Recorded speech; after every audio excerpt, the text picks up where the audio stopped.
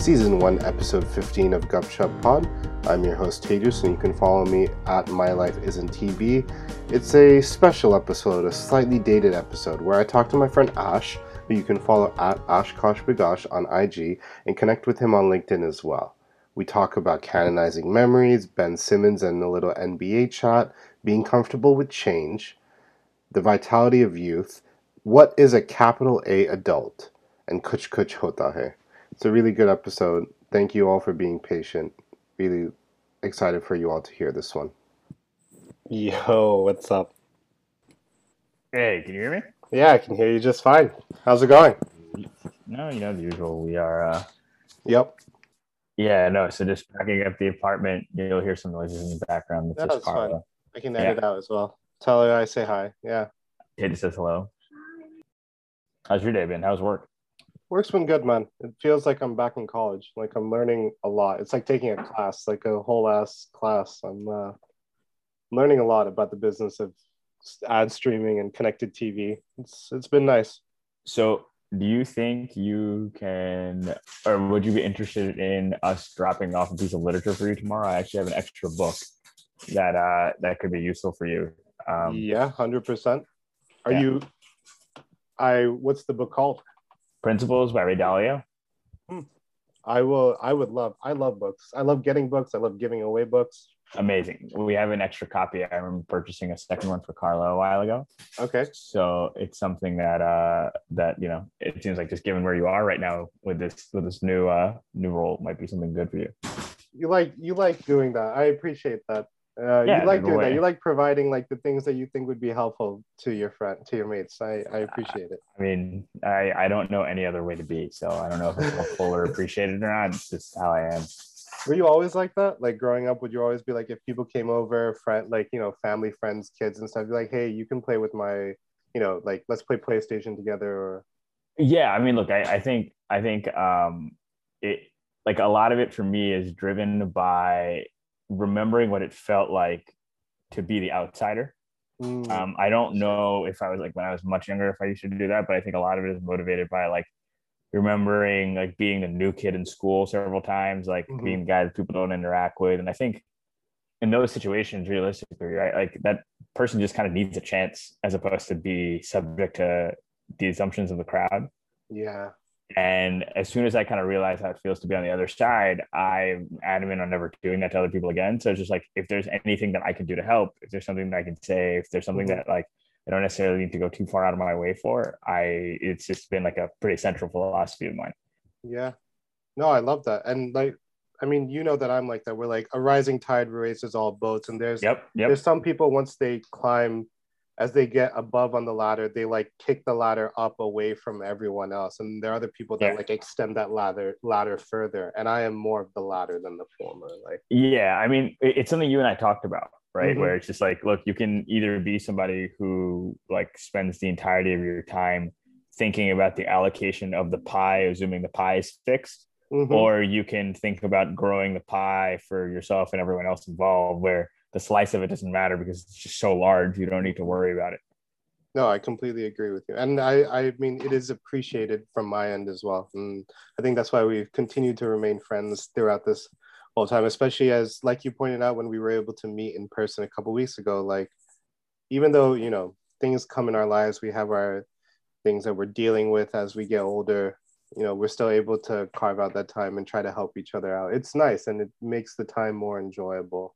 I mean, I was thinking back, how do we meet? Yeah. And I feel like from that perspective, like the origin story of our friendship is Mm-hmm. a little wonky because I think, and you let me know if your memory serves the same or not, but I remember kind of seeing you and just on an arm's length basis, kind of like interacting with you over the first couple of years of college, Yeah, right? Like you and I knew who each other was. sure. I wouldn't necessarily say we were friendly. I wouldn't necessarily say we weren't either, but it was just like Mm-hmm. we just kind of knew of the other person. We existed in the same space. Yeah. And I feel like we got closer and started spending more time together, maybe around junior or senior year of college. I would say like 2013, 2014, Okay. when effectively like, our kind of close group of friends that you and I kind of still hang out with was kind of formed and became a little bit more outgoing. Like I feel like, Yeah. Karan, Alman, et cetera, were like really seminal in you and I kind of meeting and Hmm. establishing a friendship on our own. And then it was kind of a wrap since then. Yeah. No, I completely agree. I mean, like I did know Vibov, and through Vibov I got to meet Karan Aman, and then through them I got to meet you. But yeah, that whole kind of group that whole group basically formed together around that time when we started to want to spend more time with each other. And I was also more in New York, so I was able to spend. Yeah, I vaguely have memories, either like probably like freshman year of you like standing outside Weinstein ripping cigarettes. Like I feel like that's where I like saw you most, even though like again we didn't interact. It's Like true, yeah. that's where you would be. It's true, yeah. It's 100% true. Actually, I distinctly remember that. I went there to go fill up my water bottle the other day, like because it's a free water station, and I'm trying to stay hydrated. And yeah, it was just like, wow, it's been a long time since I did, you know, hood rat shit around here. I see you're wearing a Federer t-shirt. Is Yeah, that? this is a gift from Carla Oh, for that's sweet. the new job. That's So nice. very, very, very happy with this That's purchase nice. because when other people purchase clothing for you, it's not necessarily the best thing or the worst thing. But Mm-hmm. this one, like I said, very much fit my aesthetic.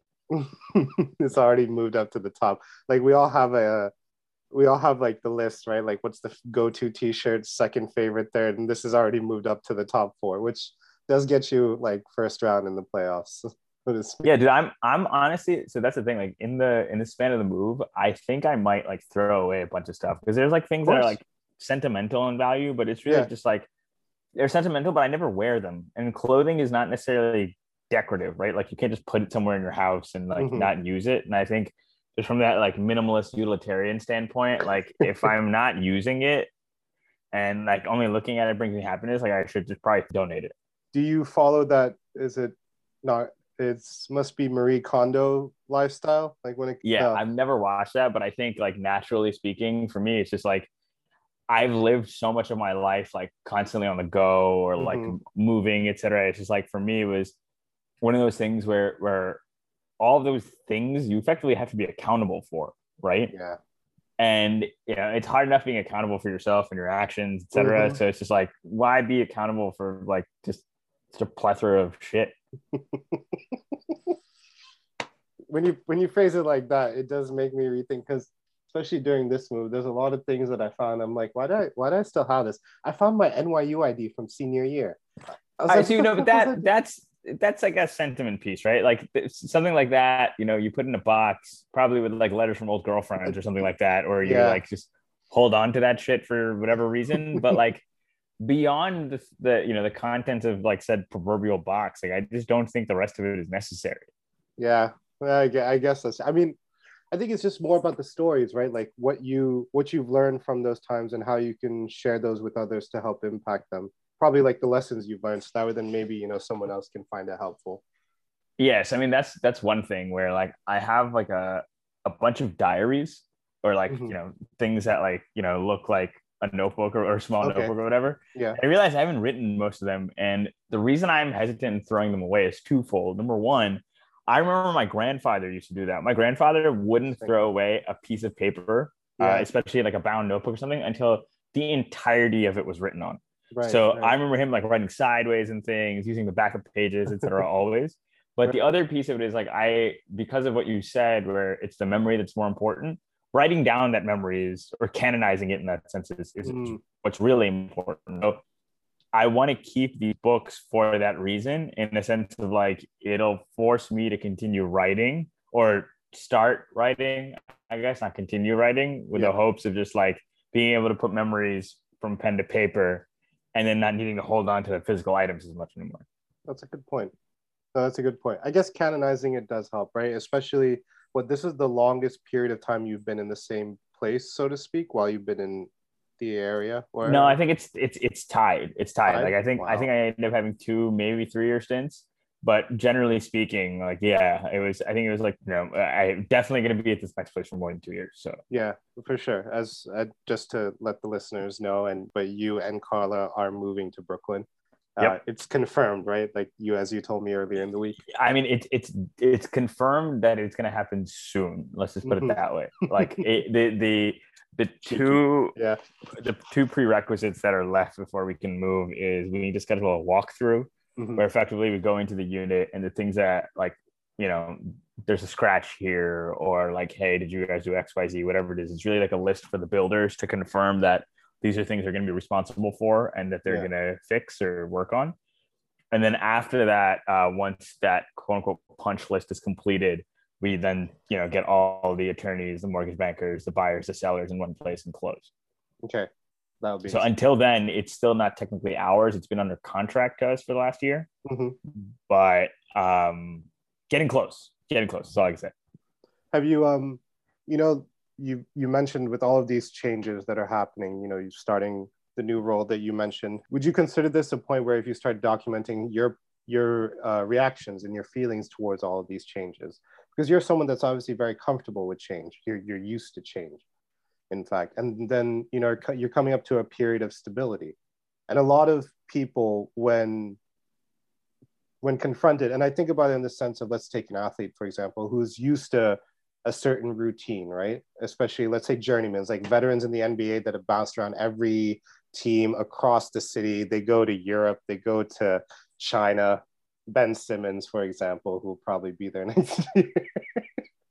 I was hoping to time that while you were drinking your water, so that way then you would spit your water out. But I was no, mostly because I disagree with that. I think no. I think that guy needs a sports psychologist and he needs to work with like Lethal Shooter or something to like work on getting his jump shot, because I like, dude's a freak of nature, dude. What the hell else is he gonna do? You think that like he was just born with it? He was just insanely talented on defense, but he doesn't know how to shoot? I'm sure he's worked for it to a degree, but a lot of the things that I've heard from people is that his circle really coddles him. And I feel like kind of what you and I are talking about, right? Where it's just like, if you're not someone who is comfortable with being uncomfortable and change, it's really hard to grow and to improve, right? So it's just like, you know, Ben Simmons is what, like 6'10", like built like LeBron, has handles, like he's obviously a very natural like point forward type candidate, or, you know, whatever, he actually plays point. But it's just like, until someone forces you to be in the position of needing to be uncomfortable and to put that work in, and especially if the people around you are not folks that like are also of the same mindset and encourage you to kind of reach your best potential, like you're not going to get there. That's true. You're the average effectively of like every decision you've ever made and every person you've ever been with, right? Yeah, that's a good point. I guess, you know what I've heard like in Australia, because they have like a football league there, that like everyone's favorite athlete is Ben Simmons. Like out of all of the people, the average Australian really wants to meet Ben Simmons. So he's like a big fucking deal there. And yeah, I'm sure he is. Yeah, which, you know, he is. I mean, he is the biggest presence as an athlete, and the NBA has grown like monstrously all over the world. But I can see how that could possibly lead him to him having just like a bunch of yes men around him. And like you pointed out, I don't like that for anyone, but especially for myself. Like you said, you do need to push. I still feel like when I heard that he got a coach and he didn't know which hand was his dominant shooting hand, I felt it was all over from there. When he doesn't know which hand he likes to shoot with, like, how is this solvable? You know? But that just no, but it, like, you know, he can do a lot of different things, but it's just like it's kind of those things where, like, let's put it this way, right? Like, my approach is, if you have this large problem, right? Any problem, like your large problem being you are an NBA player that cannot shoot from like 12 feet away or further, right? It's like at some point you have to start making a decision of like, okay, cool. If I'm comfortable with either hand, fuck it. Let me just pick one. KT was saying this as well. He's like, it doesn't matter. Pick a fucking hand. Yeah, pick a fucking hand. Like whatever. What are you more comfortable with? So, or like, not even if you're comfortable with both, flip a coin, right? Yeah, sure. And it's one of those things where like people. I feel like there are very few things in life that are actually 50-50 odds, where it's just like you flip a coin and whatever the outcome is, you'll live with. Either you'll be happy with that outcome because subconsciously that's what you wanted, or you'll be unhappy and therefore you'll know, oh, what's the other thing that I want to do? Okay. Have you ever had to flip a coin for something? I feel like I tend to generally avoid those situations. Sure. You make a decision. You have a preference. because and you know, this is something that I think you and I both also agree on, where I really do think more is lost by indecision than wrong decision. For sure. For sure. It's like there is no, it's not about was it a right or wrong decision. It's like, can I make this decision right Mm-hmm. is more important. Yeah. Just because time and like the rest of these variables that we have no control over, you know, you Mm-hmm. never know if it's a right or wrong thing to do. It's really just it's kind of how does it settle and sit with you after the fact that ends up being more important than what the hell is it that I decided to do in and of that moment. Yeah. Yeah. No, completely agree. Because there was just for context, there was a project earlier today, and I was talking to one of the talent, and he said he can no longer do the project, and he felt like he had let me down. And I told him, mate, like, don't worry about it, because I'd rather try something and it doesn't work out than not try something and wonder 5 years from now, oh, what if I had done this, or what if I had done that? And sitting on that indecision to me will lead to that. If I'm always like analyzing, and I use this phrase a lot, but like paralysis by analysis, right? When Yeah. that overtakes your mentality, it's really difficult, for me at least, to be able to feel that type of way, and I just end up being with a lot of regret. So I completely understand. uh I completely understand how you feel about that. Yeah. What were you mentioning earlier about kind of the desire to write and change and stability, though? We kind of went on this Ben Simmons tangent. Yeah. Perfect. I was just about to bring it up. Yeah, I think what I was going to get to was that, especially for someone that is comfortable with change, or comfortable receiving change, let's put it like that. I think Mm-hmm. it's important to also document, the processes and the challenges and how you overcome those, because for a lot of people where change is not something that they're well received to, it's important for them to hear that. And a lot of people don't know what that's like, right? Because we end up getting into these comfortable stages where we're not being pushed outside of our comfort zone, and that kind of that can stall a person's growth. And is there something that, I think that writing it down would also help other people in the future, but is there something that you would suggest for people that are more resistant to the idea of change? What's some things that they could do? Well, I think part of, I think most things, not even part of it. I think most things in life, like I really do believe there are very, very, very few like quote unquote absolute truths Mm-hmm. in Okay. life. Like in a vacuum, like you can think about something being like true 100% of the time, but when you really like model and test it out in real life, that's Yeah. just not the case. Okay. And I think again, any belief that you may have, like, you know, something even as sacred as like, you know, you shall not kill, but it's just like in a situation where you're the one who's going to get killed otherwise, like, would you?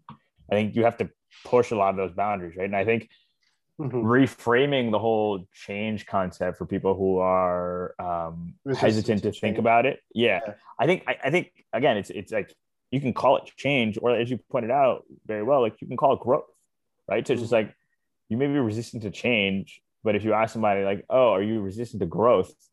You know, a lot of people won't say yes to that, even if they are going to say yes to the question of, yes, I am resistant to change Mm-hmm. because change scares me. I'm uncomfortable. You know, I don't want to be vulnerable, etc. So I think Yeah.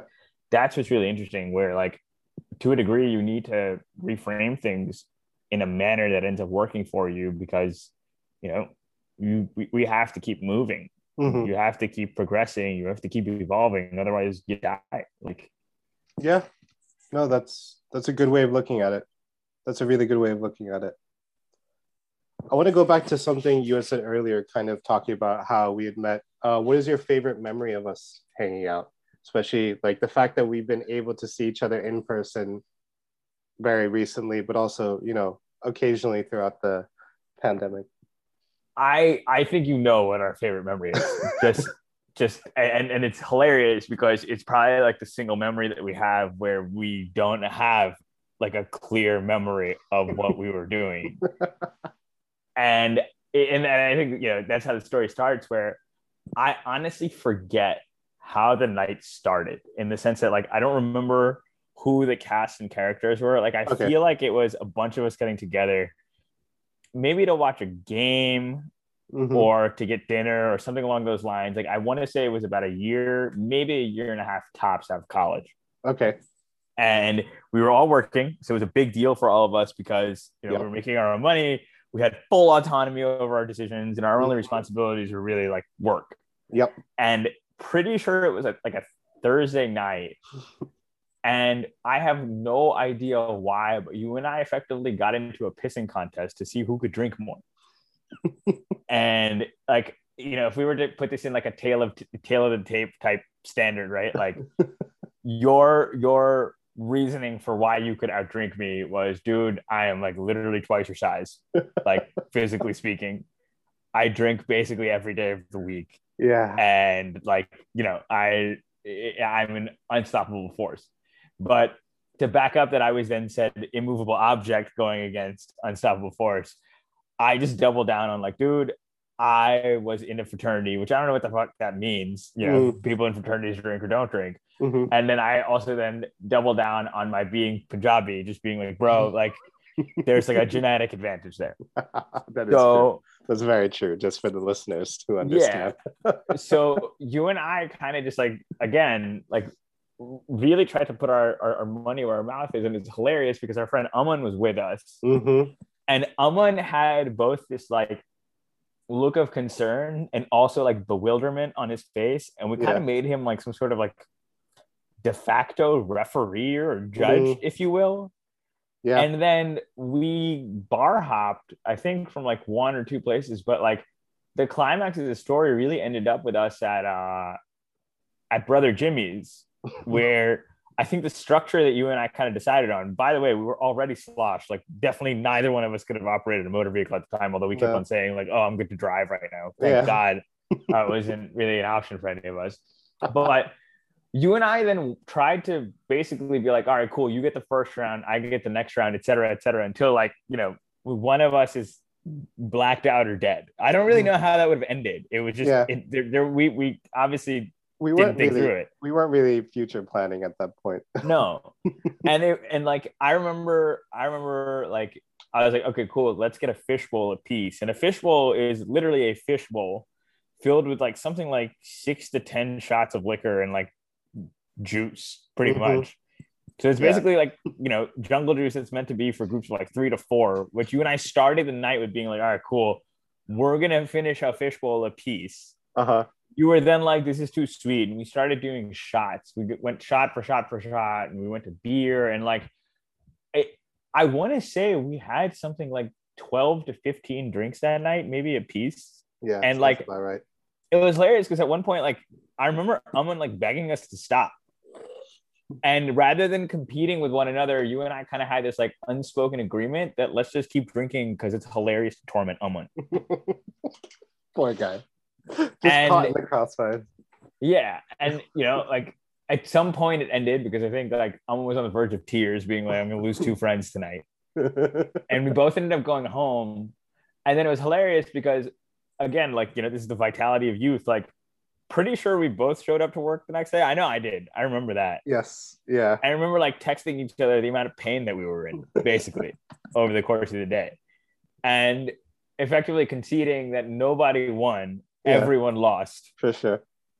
And I think that is my single favorite memory of, or again, lack thereof, given like the holes in the story. Obviously, I'm sure if like Aman like retold the night, like it would be very different. Mm-hmm. But I'm curious to hear like what is your experience of that experience? Like, what else do you remember that can't? I remember really not liking my work at that time. I remember really just every day waking up and wishing that I wasn't having to go to work. I just didn't like what I was doing. I didn't like a majority of the people I was working with. There were a couple, don't get me wrong. And like, I did like working for that company. It was just, I guess maybe it was also like I was a victim of my own kind of expectations. You and I have talked about this where like you have a goal, you accomplish the goal. All right, what's the next goal? And then you get to this environment, like you said, a couple of years, a year and a half, maybe out of college, right? So I was just like, I remember it was really cold. So it was the winter of 2015 going into 2016 as well. Yes. It was just like, I'd rather do anything but go sit at the desk at work, surrounded by people that I just do not care about. And, or like not caring about the work more importantly. right? Like not caring about the work that I was doing. That was tough for me, I'll freely admit. And my escapism was this. So I remember was I really miss spending time with my friends, of course, but I also really miss talking and doing things that I found interesting. And nowadays being here, it's not like, I mean, I'm not gonna say I binge drink like that, but there are a couple of couple events like the game 7, any game 7. I feel like that's how I'm gonna be like. But for example, just for example, I'm gonna go watch the game later today with Dan Kim, and we're gonna go to Ainsworth, but we're not gonna be drinking like that because No. we're not hooligans. Dan Kim is married, and you're like a real human being now. Yes. Like, Yeah. Like I have stuff, not only because I have stuff to do, but because I don't want to. That's the more important thing. Yeah. Um, but there's that part of me that's always like, come on, just like that, the one that's like trying to reel you in. But there's other things I'm working on. This podcast, the project that I told you about, trying to find out that solution. Other things, Chapati Man. I've taken a look at what you had told me in person and gonna see what I can do with that. Yeah. And I guess there's just other things that are interested beyond just getting absolutely annihilated. But I do like hanging out with my friends still. And that's something that I carve out time to do. Look, at this point, and I would agree with you, right? Like I don't drink as much as I used to, like not even remotely close. And I think getting drunk at this point is an accident. And we'll figure out the next morning if it's a happy accident or a miserable one. But Sure. Realistically, like it's part of it is really just like the stupidity of us as young men thinking that like Invincibility. well, invincibility, yes, I'm sure invincibility is a catalyst, but like to a degree, there's a pride in like being able to outdrink your friends or to be like slightly more functional than your friends when you have drank a lot. And it's just like I don't really know where the hell it comes from. I really don't. Like I've thought about this before. Like I wonder if it's like a cultural mainstay that we pick up at some point or what it is. But like, and again in college, it was like it's hilarious, but also super concerning now that like we used to say things like it's cool to black out. It's just like, why is that the case? Yeah. I'm so lost by that thinking now. I'm thinking it could be the drinking culture in youth kind of lends itself to that, right? Like who has the best stories, who has the, who was there when it happened, who was still functional and able to. But I think there's also some kind of like responsibility that you have towards your friends where whenever someone does, and I'm not going to use any names in any of these stories, but just broadly say, there have been times where we've had, and maybe we've been in that scenario where we rely on our friends to help us out of a tough jam, at whatever stage that is.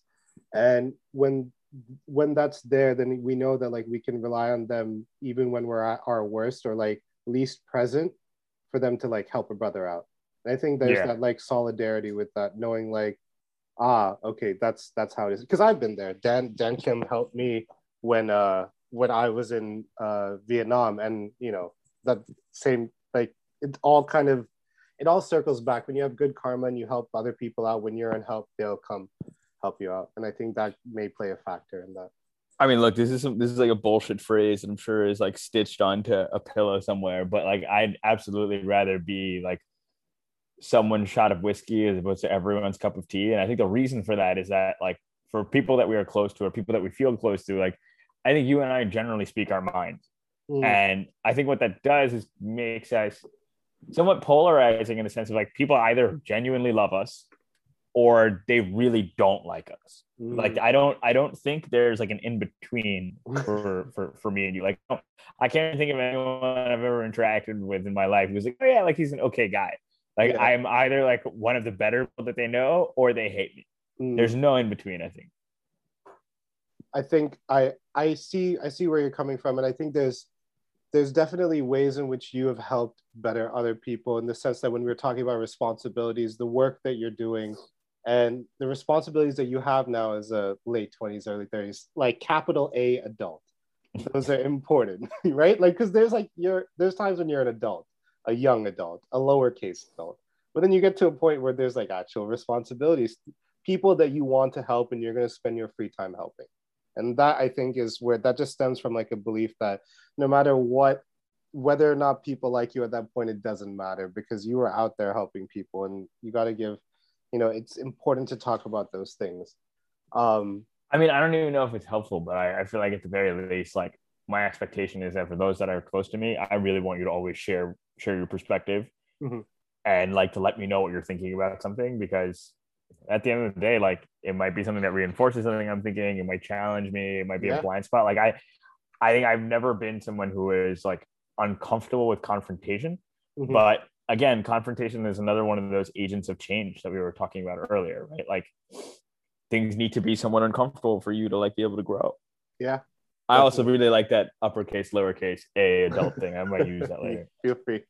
Yeah, especially because like you and I have both been working with people that are probably just like still in college or about to, recently graduated. So at that point that we were 5 years ago, and five. I'm not gonna date at that point before. I think, and I think it's important, like we were talking about at the beginning, to like reach that hand out and be like, I'm gonna. This is what I've learned. This is what I do, and extend that hand downward, right? Because especially when you're in a group of people that's underrepresented in the things that you want to see, you're kind of like, okay, well, how do I get more people and more Yeah. voices like that, right? Wait, uh, and I mean, we wait. This is another thing that we've discussed, right? Where it's just like it's completely okay to think of yourself as an individual, but then you have to realize that you're also part of a collective at the same time, yeah. right? You are both. So how do you really manage that and ensure that you are both kind of doing right by you, but also doing right by the stakeholders in your life, Yeah. your family, your friends, your coworkers, anyone you interact with, Yep. really, because we're at the end of the day like just a chain of communities that form one giant community on this rock that's like hurling through space. Mm-hmm. Yeah, 100%. And that's something that I learned during this pandemic, that like we at some point we have to rely on each other, because there will be times where all we have is each other and that's all you can do. I wanted to ask you, what's something that you've learned, whether about yourself or about your community, since the start of the pandemic, or in the last 12 months, in the last 15 months? um i I think one of the things that is really important is to kind of break out of like an absolutist lens. And what I mean by that is like something is either A or B, right? It's just like instead of or, it's probably and, right? It's Mm, like it's a spectrum of things where like nothing is 100% of one thing, right? And I think you and I have kind of discussed it before, like mm-hmm. those like pieces of art that people talk about that they see in museums and stuff, where it's just Yeah. like you look at it, let's say from like the front of it, and it looks like one cohesive image, Mm-hmm. right? But then you get to the side of it and you realize it's actually like a bunch of like spaced out, like scattered out dots and lines that look completely different. Yep. And I think realistically, like that's where perspective and relativity becomes really important, right? Because like you might think about like life or like society, for example, right, from the standpoint of a social pyramid, if you will, right? There's Mm-hmm. people on the bottom, there's people in the middle, there's people at the top, etc. But Yeah. like that's only if you look at the pyramid from the front side of it, right?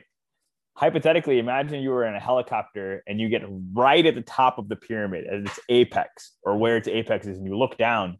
The pyramid looks two-dimensional to you. Mm-hmm. It doesn't look like a structure of people trying to climb up or down. It's just one shape, and it reminds you like we're kind of all in this together. Yeah. So I think to sum it up, it's the idea is that like perspective is important, like relativity is paramount in terms of like being able to understand things, Mm-hmm. but also at the same time like the idea that like it's okay for one thing to be two really polarizing contradictions, Mm. and for you to really be able to methodically think about both in the existence of one thing, right? I think the example that you and I used when we were talking about this was like, let's assume that you are someone who genuinely loves your grandfather, right? Mm-hmm. Your grandfather is a great family person, like you spend a lot of time with them, and they Yeah. like put your family in the position that it's in right now. Mm-hmm. But then you also find out that your grandfather was a rampant racist at one point in his own time,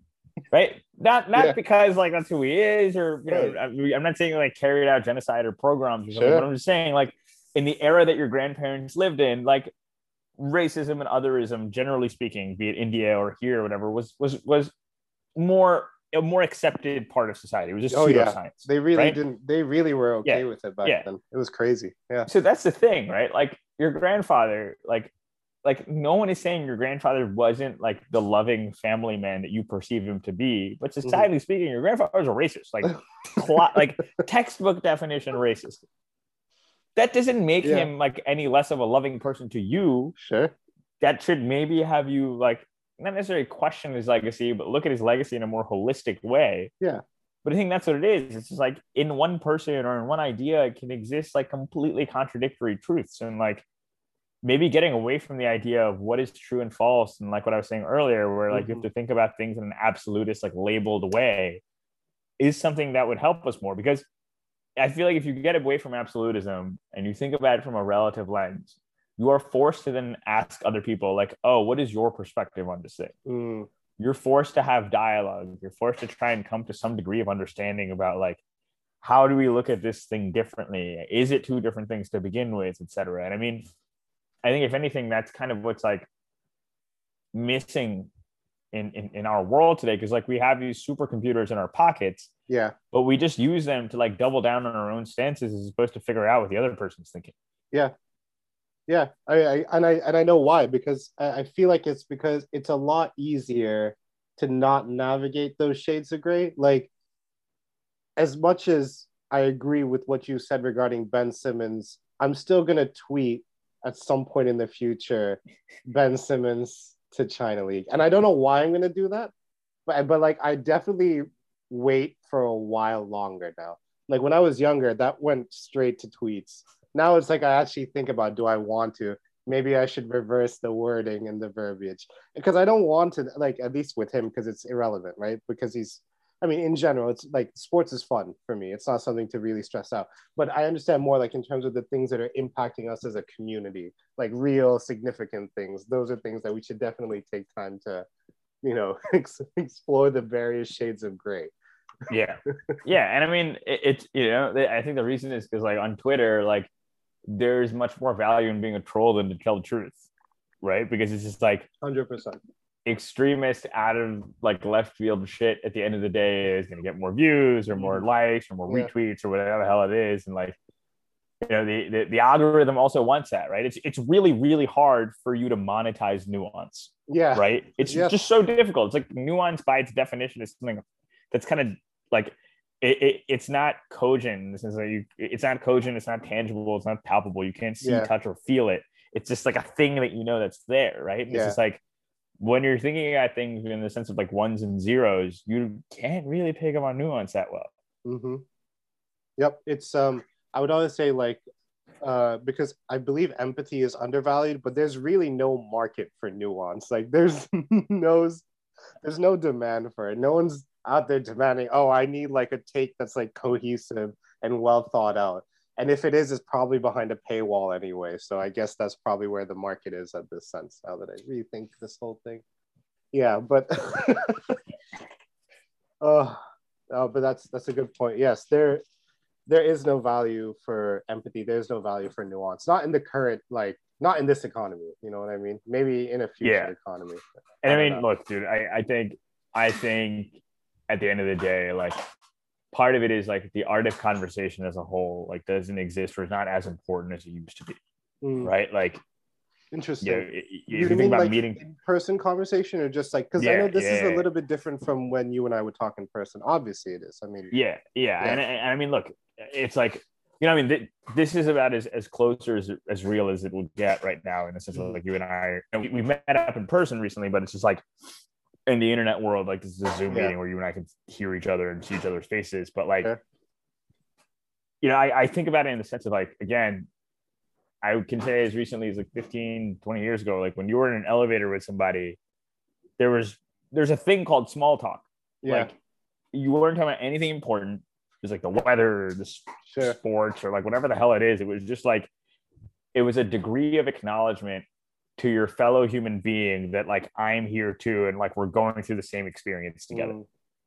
And I just don't think that happens anymore. And I think that might be one of the things that like is a downfall of like how we generally use technology. Not to say that there aren't like abundant benefits of being able to connect people to do the same, but like it's just it goes back to, I think, our like discomfort piece of like, there used to be a thought process of like, oh, you know, again, in college, I'm going to go walk up to that girl and I'm going to talk to her. I might fall flat on my face when I do that, but I might not as well. And I'm never going to know what happens until I actually go out and do it. Sure. Right. Yeah. And it's just like that like risk reward, like equation. I feel like at this point, like when you think about like how you go out and meet new people as like a single person, it's like Tinder, right? Like the risk reward is, do I swipe left or right? Like there is no real risk. Yeah. Which is why you see a lot of people just like constantly swiping right and be like, I'll filter later. And yeah, exactly. And then it's also like they feel way more comfortable saying absolutely disgusting things, and not like you and I've never really used dating apps. I don't believe you have either. We both got to meet our partners in person, like through, you know, before all of this, but also just like in person. Yeah, I know, like, and especially it's way worse for women on dating apps, like just some of the just gross shit that they get. I gotta tell you that, like, I mean, does that happen to you? I mean, I've had weird experiences on those apps, and like, I'll be the first one to say, like, I'm happily married. I've been with my significant other for like. Would you like to share a little bit more about how you met? So, because there's a story that you told me that I found very nice, and I think it should be shared. Yeah. So, I mean, it's really interesting, right? Because for those listening to get a better sense of who I am, like, born in India, raised here. Obviously, like, Bollywood is a super important part of my life as a result, right? Just natural. Yeah. And the classic, like, Bollywood movie or line or scene that I could think of is Kuch Kuch Hota Hai. But there's a scene in the movie where it's just like, what is love? Right? Shah Rukh Khan just, or someone in the class asks, like, what is love? And a lot of people like think about like Shakespearean type answers or like, you know, poetic mumbo jumbo that doesn't exactly mean anything or is a real definition. And I forget what it is, but like one of the characters says like, love is friendship. It's like, this is your, effectively like your best friend, the person you can tell all your secrets to, etc. Like whatever you imbibe like very good friendship to be, but you know, usually in someone that you are attracted to who's going to be your partner, etc. So, you know, either consciously or subconsciously, that's always been in the back of my mind, where I was just like, the person that is going to end up being my significant other has to be like a great friend of mine. Yeah. And it's funny because my wife and I, her name is Carla, we met each other in the first month of freshman year. And she still gets upset when I say this, but like, I thought she was like, you know, effectively a mean girl, because she had this like face where like it like was unconsciously telling me like, don't come talk to me, don't waste my time. Like, because it's funny because like that, you know, that lasted maybe a month, but like we became really good friends in college. And we stayed really good friends throughout college, to the point that like we saw each other date, like, you know, the people that we dated. Yeah. We saw each other like drunkenly make out with people at bars. We saw each other through highs. We saw each other through lows. Yeah. And it was sort of like a crescendo effect where our friendship just became better and better. We became closer and closer and closer. And I had always had this nagging thought in my mind where I was like, wow, you know, at some point, if and when I'm ready to like think about settling down or something, like I would love to end up with someone like Carla. And as this like crescendoing effect happened, is what I was talking about. Like, you know, by the end of this first act, I was like, shit, like, you know, if not someone like Carla, not Carla. And kind of came to that realization. I realized that I'd kind of been moving that way anyway. Like Carla and I joke about it. We had this like one conversation, maybe our junior year, where, you know, it was winter break, and we had this like 2 or 3 hour like, you know, video chat, which at that time was a novel thing. You didn't like talk to people over video like that. Yeah. And we were both in like a place where we were kind of like fed up with, you know, the genders that we were attracted to. And we were just like, listen, at this point, let's just call it what it is. If you and I are single when we're 30, let's just give up. We get along with each other. Let's just like, you know, let's just do it. We'll get married. And it was funny because we then planned like, what was like an elaborately detailed wedding. Like we would have X, we would have Y, like we can't invite these people, etc. It was a great conversation. Sure. But I think that's what it was. It was just like, to a degree, like my confidence grew from a point of, I was like, well, someone like Carla to Carla. But that raised this new question where I was like, damn, you know, that the Kuch Kuch Hota Hai doesn't say like, oh, okay, cool, you should fall in love with your friends. Obviously, Shah Rukh Khan gets every girl in those movies. Sure. I was like, Carla is like one of my best girlfriends, right? And I've been someone who's always valued like female friendship because, you know, like I've never been a guy who's been friends with just dudes because I really value like female perspective. Like women are really important in my life.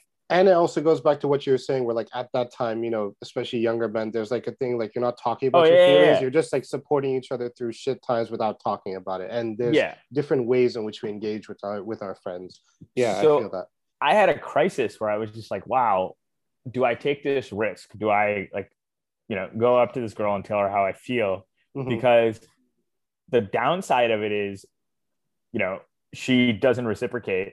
And on top of that, I lose one of like the most valuable like female friendships that I have in my life. And that crisis like kind of ate at me for a few months where instead of just talking to Carla, I would find excuses to spend time with her. Like anytime her and her roommate needed something done at the apartment, like I was the guy. I went to go do that. Straight out of the Bollywood movie. Nice. Yeah. Like I was literally like their handyman. Sure. Anytime like she was out at a bar, which was like even within like earshot of where I was, I would find a way to end up getting there. Yep.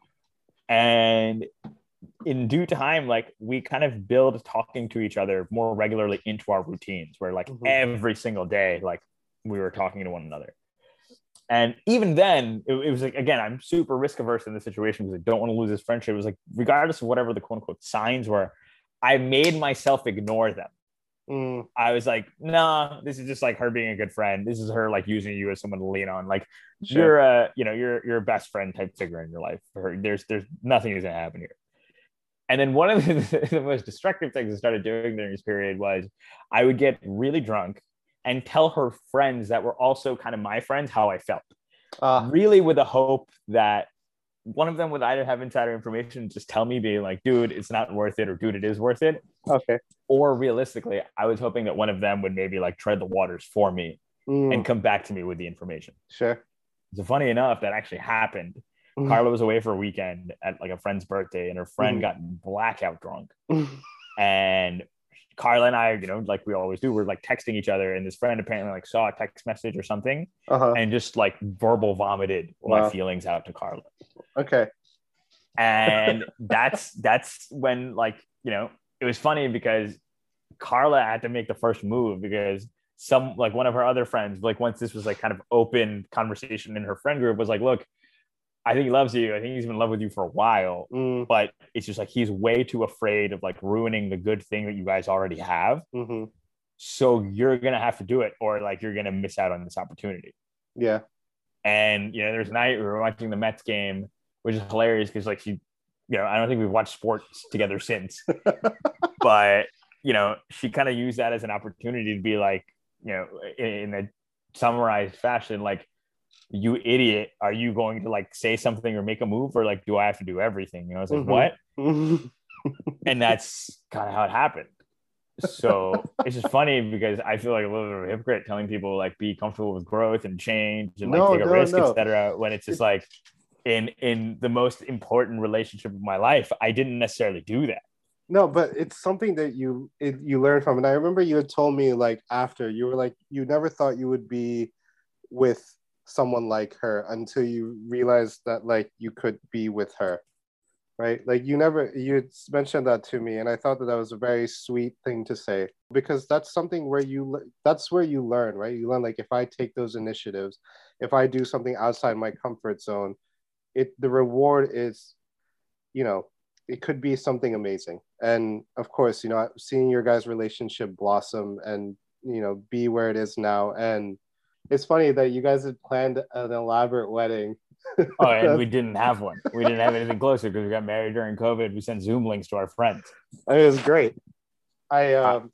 Just for the listeners, and I also told them this in person, there was a Western and an Eastern, and my dumbass thought, oh, West Coast, East Coast. And then only when I showed up on the Eastern, I was like, why is everyone wearing traditional Indian clothing? Oh my God, they meant Eastern as in like, and cultural, I remember, yeah. Cultural, not coastal time, but whatever, dude. It's a fun story.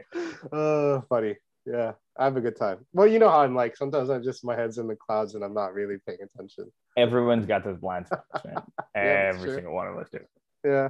but believe it or not, like for the longest time, like I still need to think about left or right, like literally like basic kindergarten directions.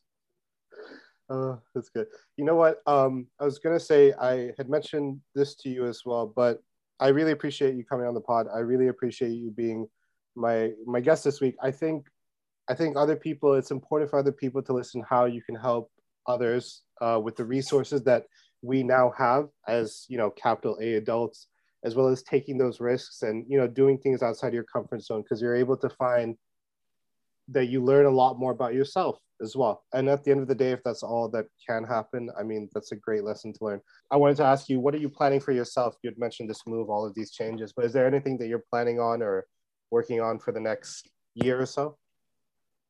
I mean, there are a couple of things. Mm-hmm. I mean, like I think part of like the career change in and of itself has been to go to a company that's a little bit smaller. Mm-hmm. I was at a really large like multinational firm before this, so Yep. doing something where I can more tangibly see the impact that I'm making Mm-hmm. in terms of the work that I do, finding out better ways to kind of have like that output that I have at work like be more meaningful to me individually, where like my incentives as an employee and that of like the firm that I work for are a little bit better aligned. Mm-hmm. To take more risk, and risk in the sense of, again, like doing things that are uncomfortable but will pay out. And then I think the other thing too is like to really figure out a way to leverage my ability to like talk to and connect with people in a way that is beneficial for both them and me. I think like I'm in a position right now where I have the benefit of the experience that I do and would like to share that wherever is necessary. Mm-hmm. Doing that with some of like the community service work, and I think really just like kind of being more intentional about everything that is going on rather than being on autopilot or like thinking through like my life as a set of like to-do list checklist items that I have to knock off. Yeah, I get that. That's a good way of looking at it. And there's this KT coined this phrase once, a heat check. It's when you take a shot at 4 a.m. right before the bar closes. And I use this in a bit that we've just started for like 3 episodes ago. Heat check for you before we wrap up. How do you see the how do you see the rest of the NBA playoffs working out? Dude, I am very much like down for this like Chris Paul redemption arc that is like going on right now. Like, the Clippers and the Suns are going to play tonight. Yep. I want the Suns to beat the Clippers.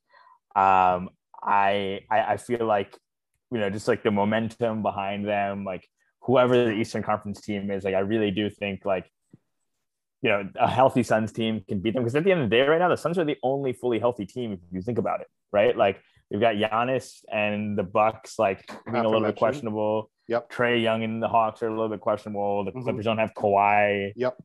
So interesting. I don't know. Like I think, Chris Paul is one of those guys that like absolutely deserves his flowers. And he's definitely someone who should get off of the whole like, quote unquote Charles Barkley list of some of the best players to never have won a ring.